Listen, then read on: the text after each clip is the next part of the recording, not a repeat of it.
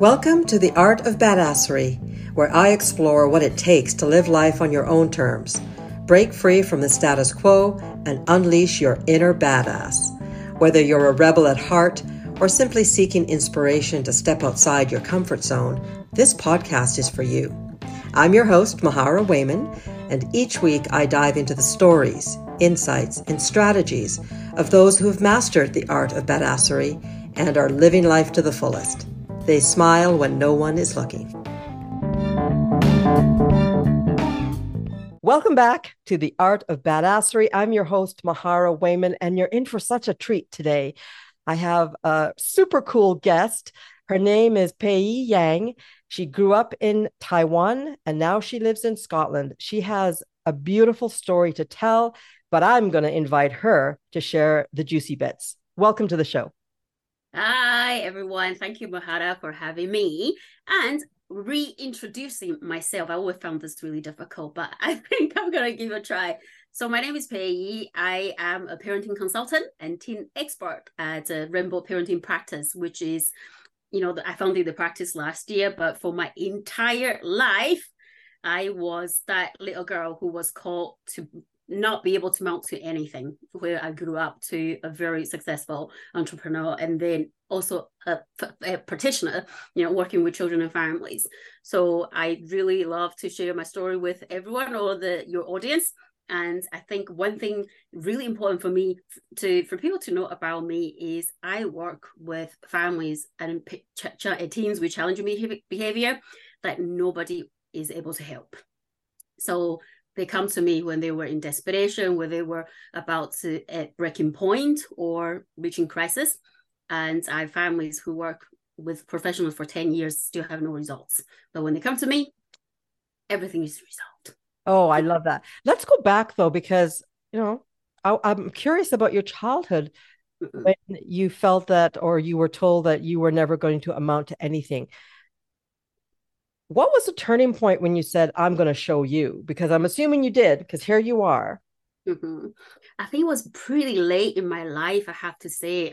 And growing up in an Asia culture in my era, that was a different time. Like the society really had a lot of expectation for children in terms like you need to achieve academically and you need to have a good job. You need to be able to have a good job to provide for your family because there's no social welfare system back then. So then it's all about being a doctor, being a solicitor, being a psychiatrist, being really high achieving professionals. And I wasn't that we got out. I was so academically behind and I was always the youngest in the class because my mom registered me a year earlier. So then I was always like, and then I was really struggling throughout my academic year. Seriously, I think it's only when I get to my university life, it changed my whole perception of myself because I met some really amazing professors and I went to a Christian school, a Christian university actually back in Taiwan. And that the reason I went there because I had no school to go to, Mahara. You have to sit exams to go to university and I was that strict. My grade was so bad I had no class to go, no university to go to but that Christian school. So I went and studied for 4 years, but that's where I started to found myself and going like, actually there are people here actually believe in me, and I was really thriving in that environment. And it was then we had to speak English. It's American school, so we had to learn to speak English and all these things. And then I was like, this is great, I can do this. And that's when I started to think I don't need to be that child who was called to never amount anything because someone sees something in me. And that's where I started to think, yeah, I could do something about my life.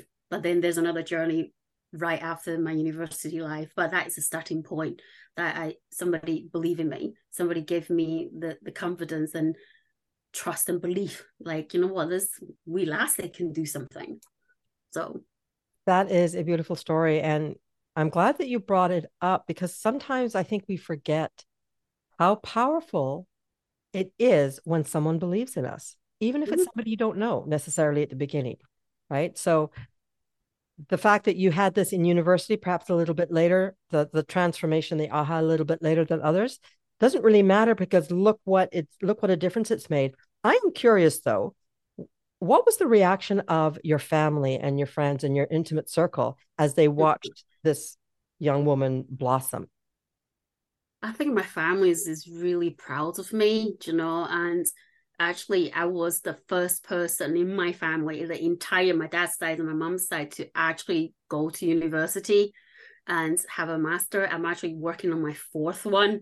So thinking about, yeah, I'm about to be finished with my family therapy training this year. So from a child who was academically behind to having the fourth master's, that is amazing. They're really proud of me. They're thinking, oh my God, what happened to my weak girl who's doing so well? And yeah, and I feel really proud. I will be able to make my family proud and my friends as well. They're like, what happened to this woman, that was always shy, this girl who was so shy, who never had many friends and who was always in her little bubble, and then all the same to this woman who can actually speak in public, deliver training to professionals, helping families where nobody can, and being so confident. So I think they definitely watch me grow in this journey, but my journey doesn't come alone just because of me. I have a lot of amazing support, people around me, and carry me through this journey when I was at my lowest point. So it is really a collective effort that I am the way I am today. That's such a great thing to point out.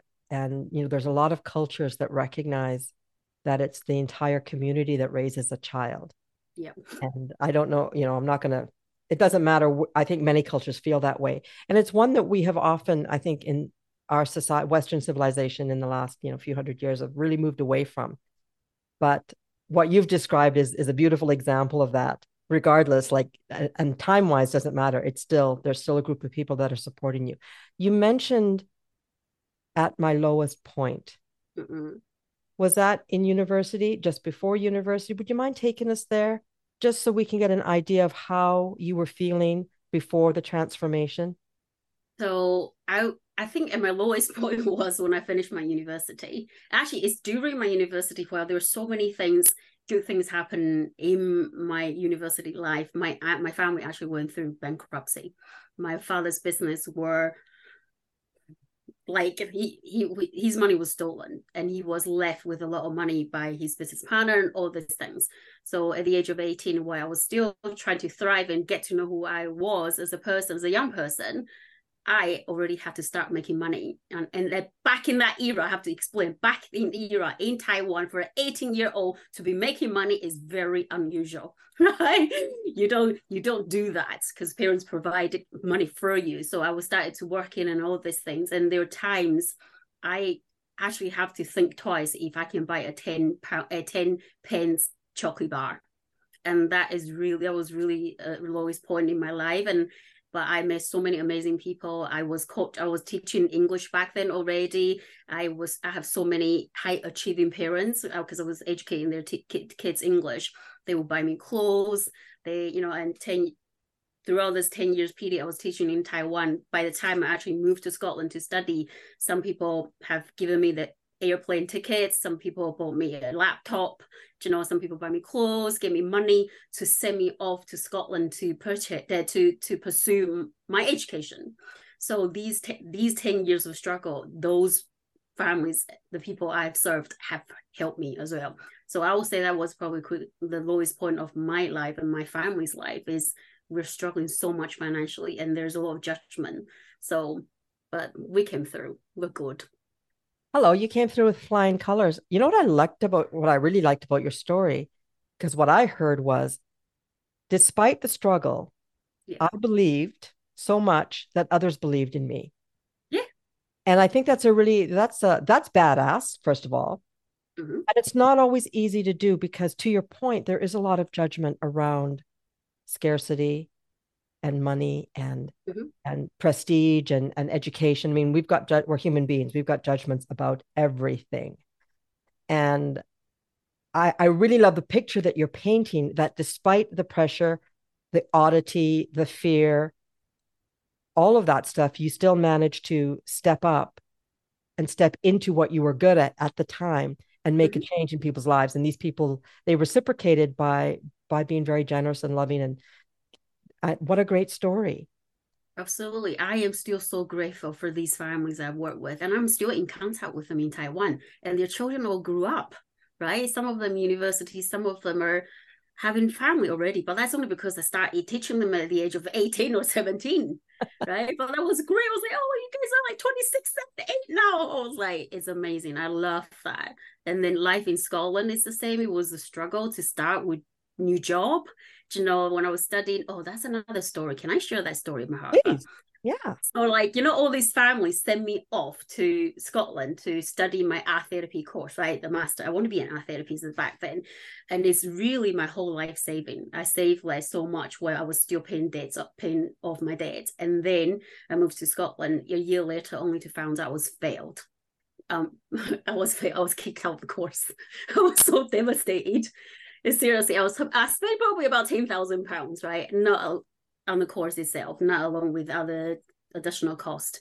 So I was failed on the course. I was kicked out. I was devastated. I was so upset. Like all the expectation, all the hopes, and all the the support I had, and all the expectation I had for myself went down the drain just by one essay.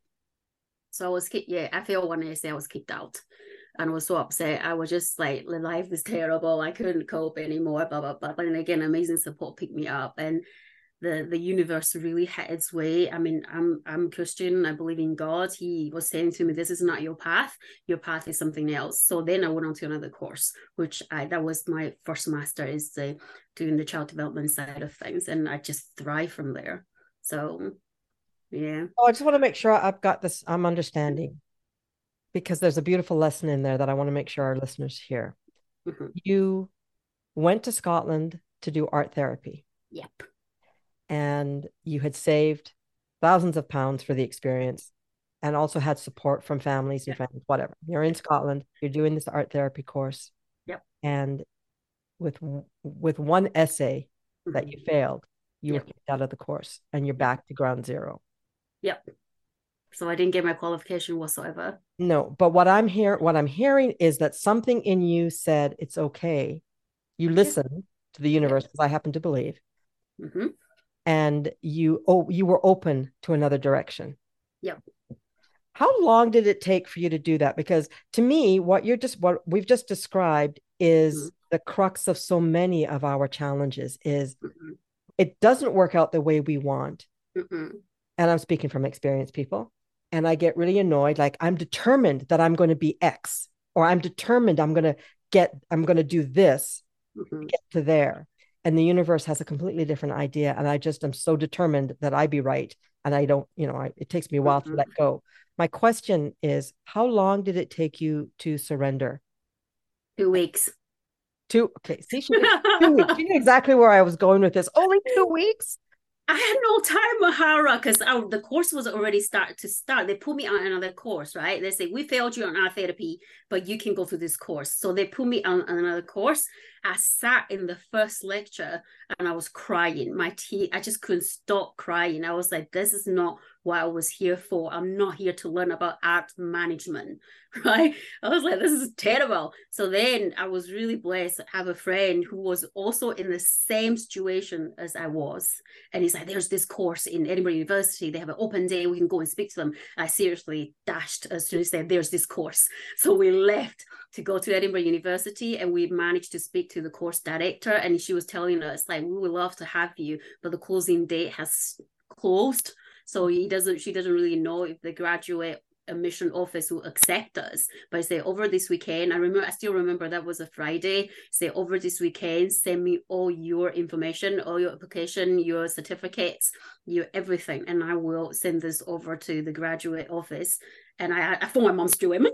I was like, get this done over this weekend. And we got that. So we sent it over on a Sunday. And I remember I heard back on the Monday afternoon, and she told me, you've been accepted, but there's a few things to catch up. And that's when I go, right, I am doing this. God has already opened another door for me. And then I still didn't have enough money, because I was like, I don't have money to do this course. But then again, my family, friends, and have helped me through that journey. So I was able to finish my master and live in Scotland. I was also working in ice cream kiosks to make money. So I survived, and I was really happy on the course. So such an inspiring story. And, truthfully, you're quite young at this time. I mean, I'm in my late 50s, and I can appreciate how much courage it took to not only ask for help, but to trust in the universe or God, Mm-hmm. spirit source, whatever word resonates with you. I'm telling you, folks, that takes courage, right? And for you to have that at such a young age is really remarkable. So, okay, let's move forward a little bit. You got your degree in what was the first one that your first master's that you have? It's childhood studies, so it's about child development and a psychology side of things and social study side of things. Okay. Mm-hmm. Um, Very fascinating topic. I'm a parent, hardest job I've ever done, Mm-hmm. most amazing job I've ever been given. But I see the need. And I'm wondering what, if anything, came as a surprise to you, like, oh my God, I didn't realize this was such a problem, or I hadn't realized that this existed on such a level. I'm just curious when you started studying this, what were some of the ahas for you? Well, I suppose because of my experience of being in school and how I was educated, I hated that. I hated how I wasn't treated as a person, and I'm seen as an academic person. So my first part-time job to help my family pay off the debt is to become a teacher, and I did just that. I was like, I am not ever gonna treat my kids the way I was treated. My relationship with them trump over everything. So I had a really good relationship with all my kids when I was teaching at the time, but only when I went on this course, I was like, huh? So everything I was doing, there's a psychology behind it, but I didn't know, right? Because I didn't study psychology back then and the child development side of things. I just go with my gut, go with what I think is the right thing to do and how I get connected with the children. So when I went on that course, I was like, okay, so everything I did, there's actually a theory to back this up. So I wasn't doing something random. So that became really powerful for me because I already got the experience side of things and now I got the theory side of things. So it became a really powerful tool for me to support and help family. And that was my first aha moment thinking, I can do this and I love doing this. And that's why I went to do art therapy in the first place, is I want to look at the psychological side of things to help children, to thrive, to know actually you can have your voice. Because I didn't have a voice when I was a child, and I wanted to heal that part of me through working with other children, and which is another side. It's another That's story I will another tell. story. Yeah. But what I think is so special, and I have to call it out, is the recognition that we are on the right path. Because when we instinctively know something or an act on it, to me, that's like, wow, you really are connected with your authentic side. You authentically recognize what your strengths are. You're trusting your gut instinct. And so it's just a great story because so many of us, I think, and guys listening, feel free to drop comments, but see if you agree with this. So many of us pretend and ignore our intuition because of what we were told. You need to be this, you need to be that, you need to, like you said, you need to be a doctor, a lawyer, or, something of that genre. But when we take a breath and listen to our intuition, we actually do know the answers. And some of us have developed our intuition stronger Mm-hmm. than others. Some of us, we have it straight from the womb and we've never let go. We've always listened to it, which is great. But this is just an example. So peeps, listening, when you figure out that you know something intuitively, that's a sign. Go with it. Go with it. It's part of being badass, right? Trusting your intuition. Mm-hmm. So beautiful. Okay, so you got your first master's. You're working with children. What age children typically did you work with at that time, or is it the same now?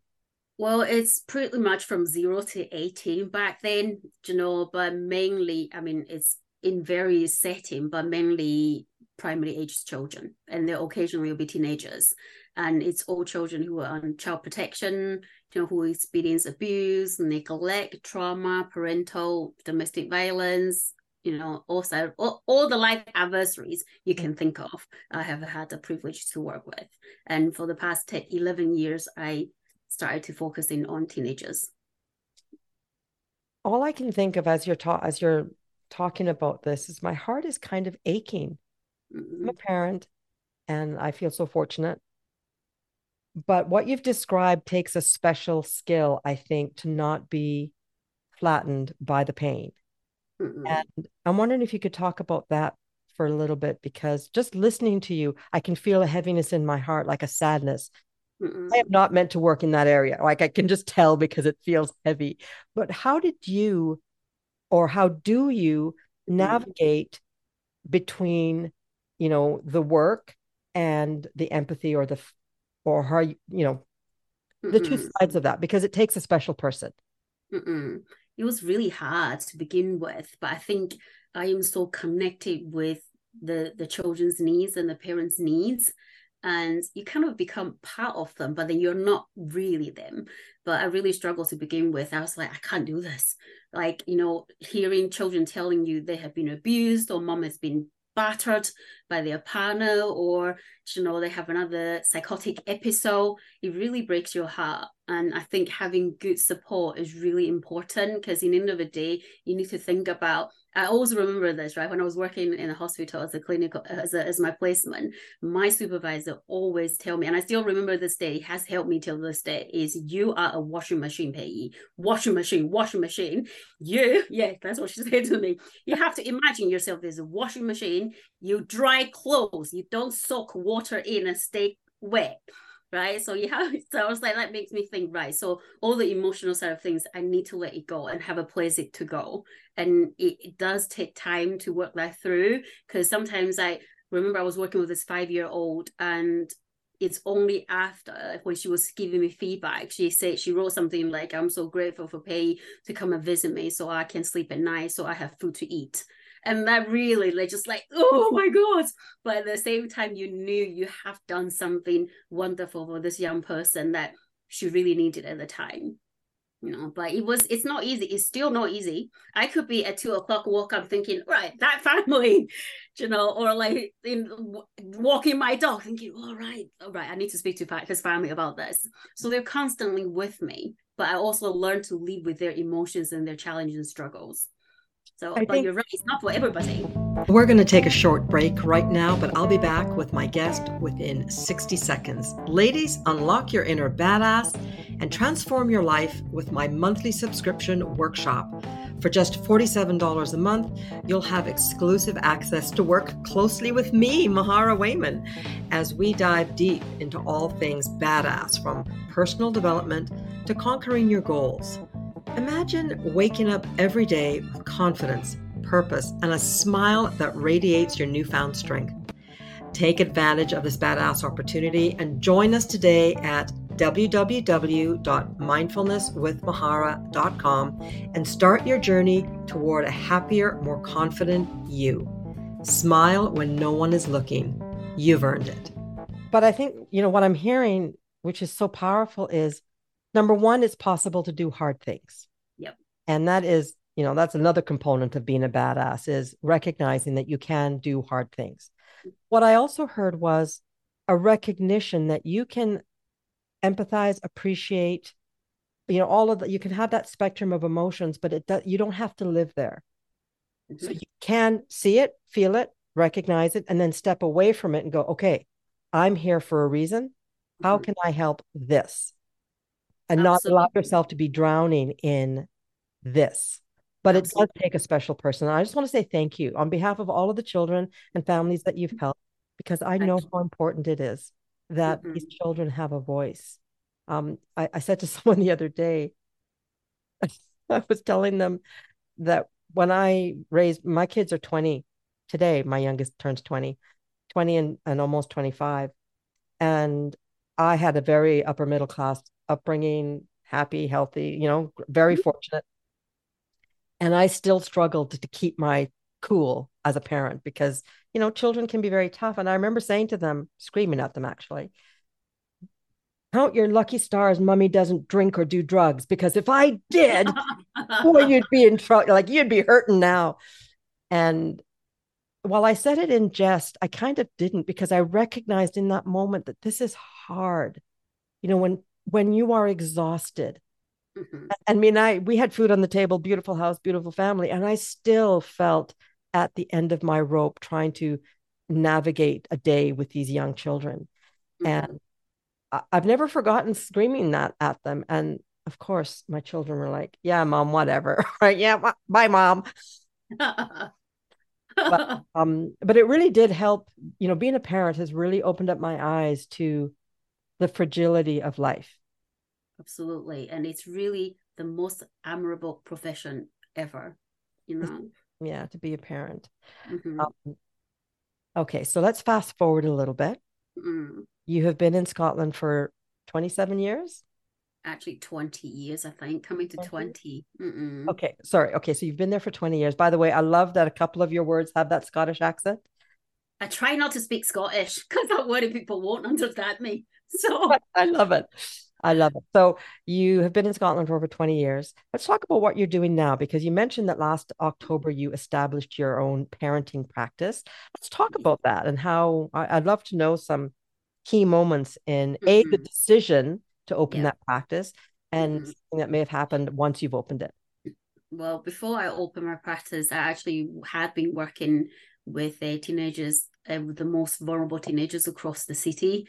And they were at risk of being accommodated, really, because of their antisocial behavior.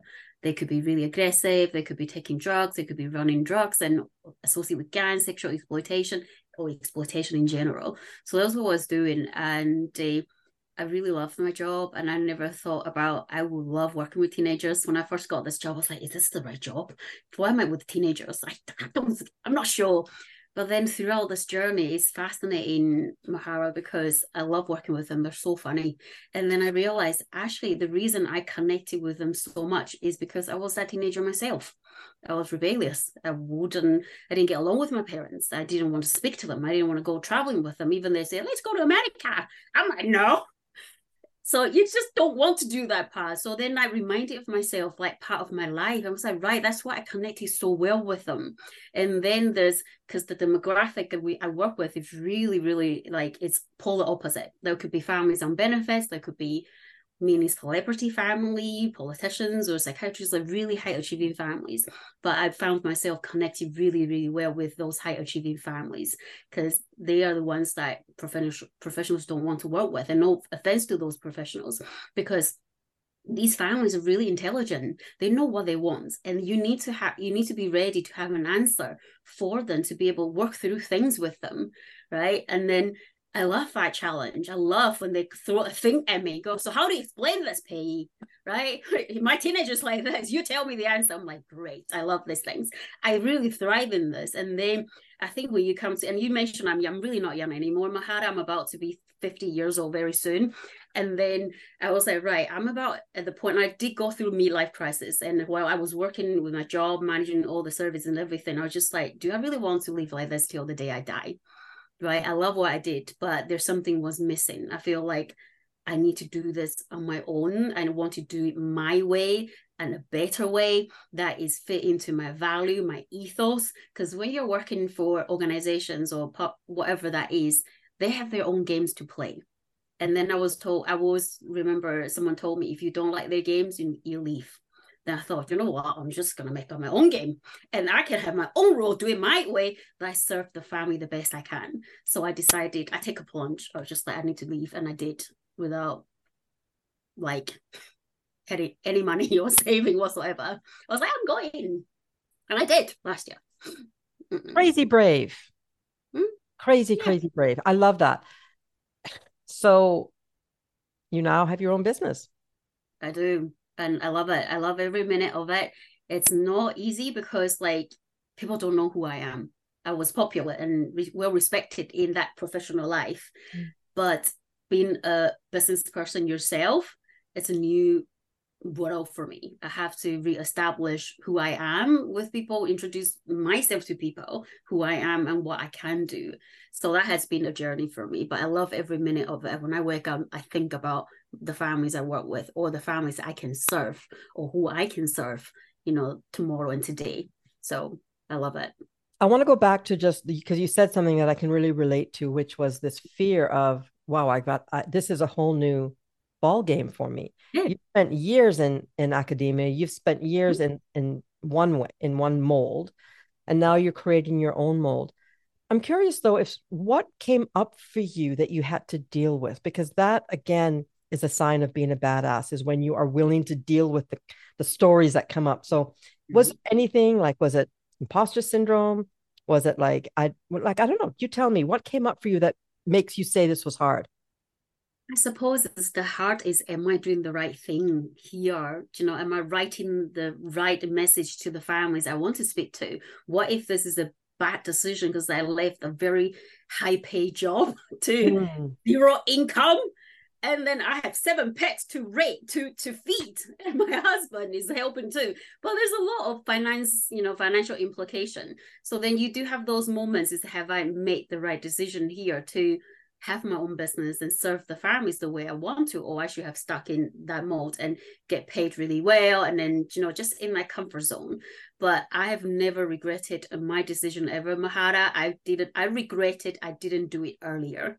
Right, Mm. that's my decision. That's where I'm on reflection. Well, it's hard, and what was hard is that fear. You keep going back to the fear of the lack. What if the money didn't come in this month? What if the money didn't, you know I didn't have anything to pay for the bill?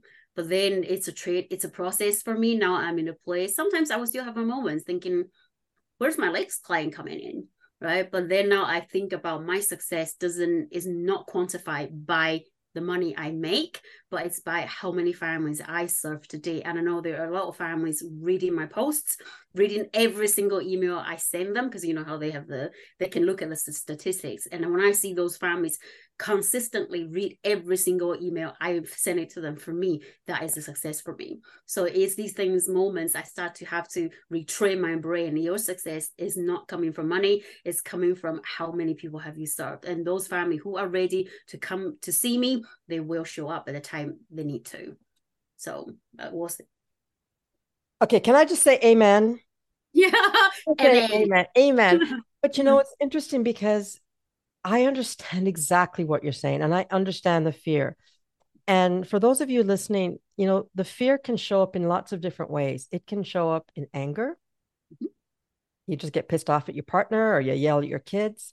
It can show up as somatically in your gut, like just a wrenching, and your bowels just go like this, and you start to sweat. There's lots of different ways. But what I say to my clients and to myself is it's coming up for a reason.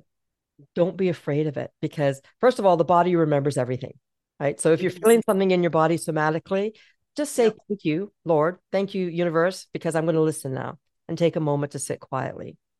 But then I think the next step really is to ask yourself, am I willing to have this experience, even if it's uncomfortable? Mhm. And, hopefully you'll say yes. If you say no, then there's a reason for that too. And, don't be too hard on yourself. But as an entrepreneur, man, oh man, there are days, because I'm a new entrepreneur as well. And I also go, where's my next client coming from? And what I think is so amazing is how easy it can be to separate yourself from all the amazing things that you've done and just focus on what's not there. There isn't, the bank account doesn't look the way I want it to, or the way I need it to, need in quotation marks. And then something will happen. Typically, after I ask for help, I often, in the morning when I do my meditation, I always ask for support and guidance. And then something will happen to remind me, just like you said, of all the amazing work that we're doing. And Mhm. our success is not about the bank account.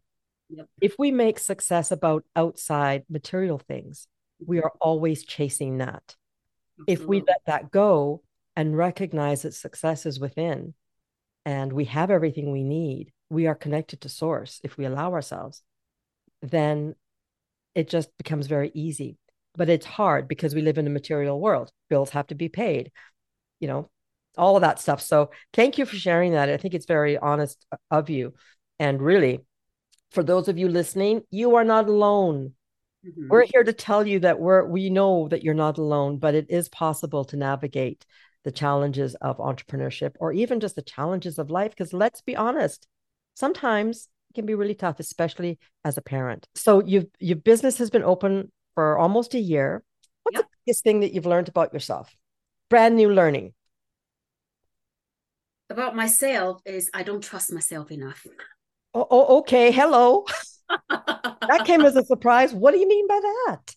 Right. I am so, I know this is weird, isn't it? It just came out of my mouth, right? That must be true. I suppose it's because entrepreneurship is so new to me, but I'm really good at supporting families. And when, like, even the hardest, the most challenging family or the challenging thing they're going through, I will be able to laser eye go, right, here's the problem, we can address this, here's a good thing, we can look at this. But when it comes to my own business, I feel like I'm totally like a dummy, like a 5-year-old. So then I'm really scared to make decisions like, oh, do I hire this person to do this, or do I do this myself, or am I, doing my website right? Am I, on the right social media platform, or am I right, in going on buying this course? And I invested a lot of money on coaching, by the way, Mahara, because that's one thing that I will try to do. I will just invest. So then I know I am best placed to run my business and support my families.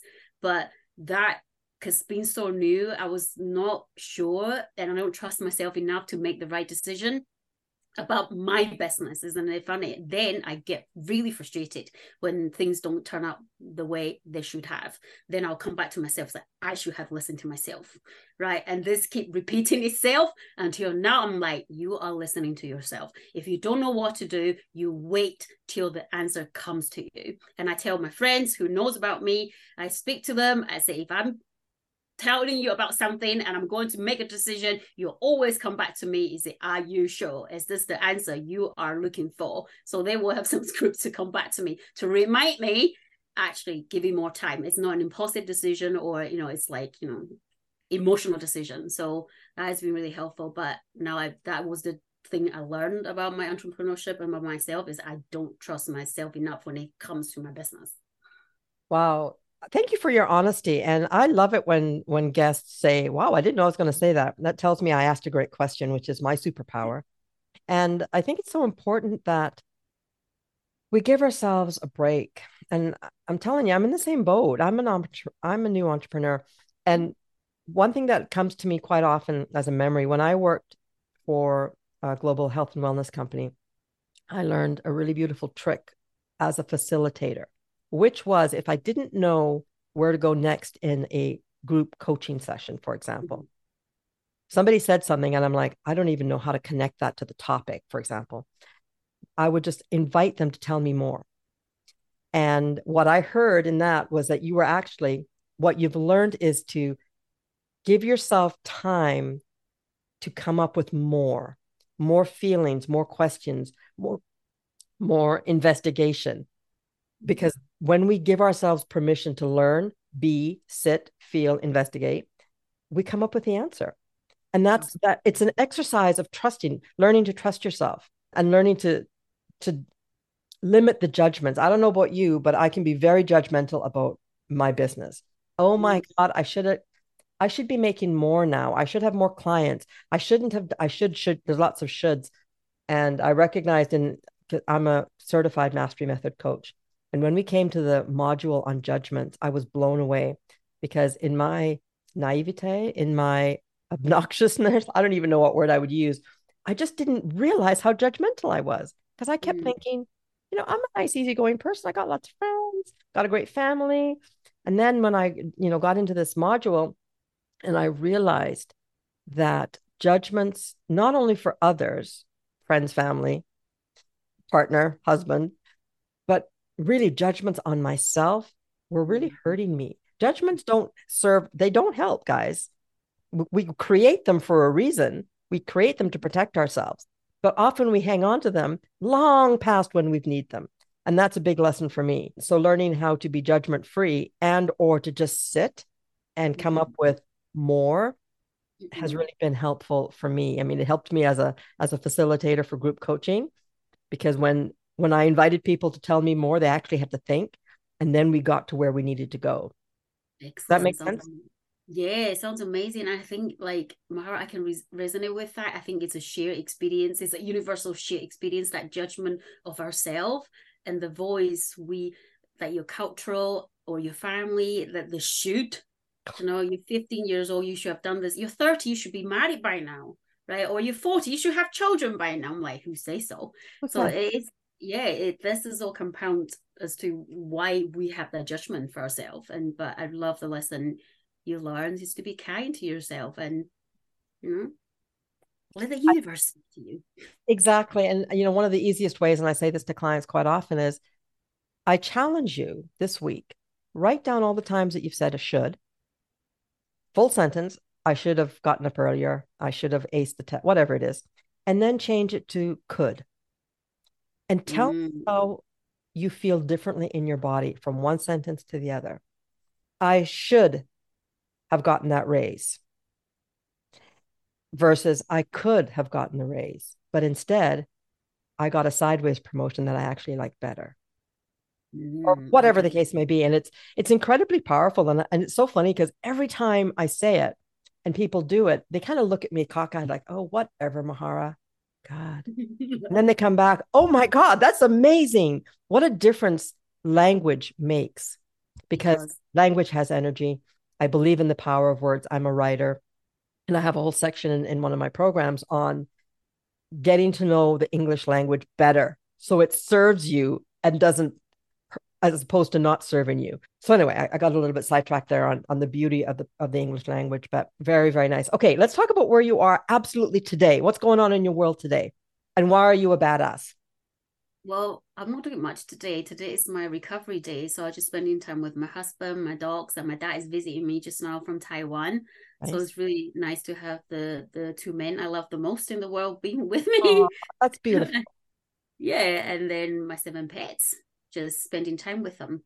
What else did you ask me? I already forgot the question. I asked you, why are you badass? And of course, okay, my badass. I know why you're badass. And I'm sure our listeners have already figured out that you're badass.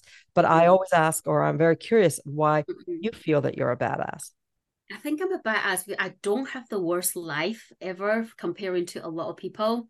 In many ways, I still found myself really blessed in so many different ways. And this life hardship or adversaries, I feel like they are my superpower, because I use them as my superpower to help people, to help families, because of what I went through. And I should remember. See, I should remember this better. I've already done it. I want to judge myself.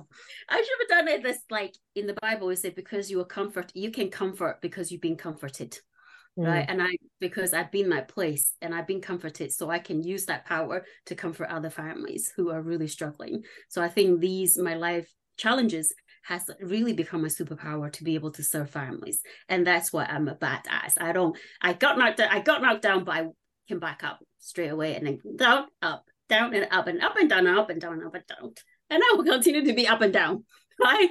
And that's real life. I love it. And you know what? You are badass, because part of being a badass really is when you recognize who you are, you're not afraid to, quote, fail. You get knocked down, you get back up. You get knocked down, you get back up. I think that's a beautiful description of being a badass. And oh my gosh, holy hell, you are. If I ever make it to Scotland, I'm going to come and hang with you. And my husband wants to go to Canada. Oh, does he? Oh, he does. He's like, let's move to Canada. I'm like, no. It's a beautiful country. Thank you so much for chatting with me today. I really love this conversation, and I suspect that we are going to have more of them off air, just because I really connected with your story and your journey. I wish you all the best. Guys, check out the show notes, because all the different ways that you can connect with my guest will be there. I hope you've enjoyed this conversation, and I'll see you next week on The Art of Badassery. All the best with your business, and thank you, have a great day. Thanks for having me.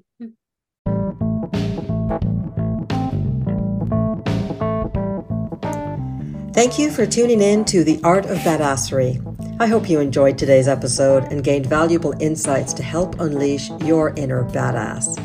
If you found this podcast helpful, please leave a rating or review on your favorite platform.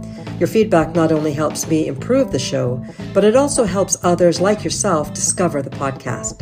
Until next time, keep embracing your authenticity and living life on your terms. Here's to you.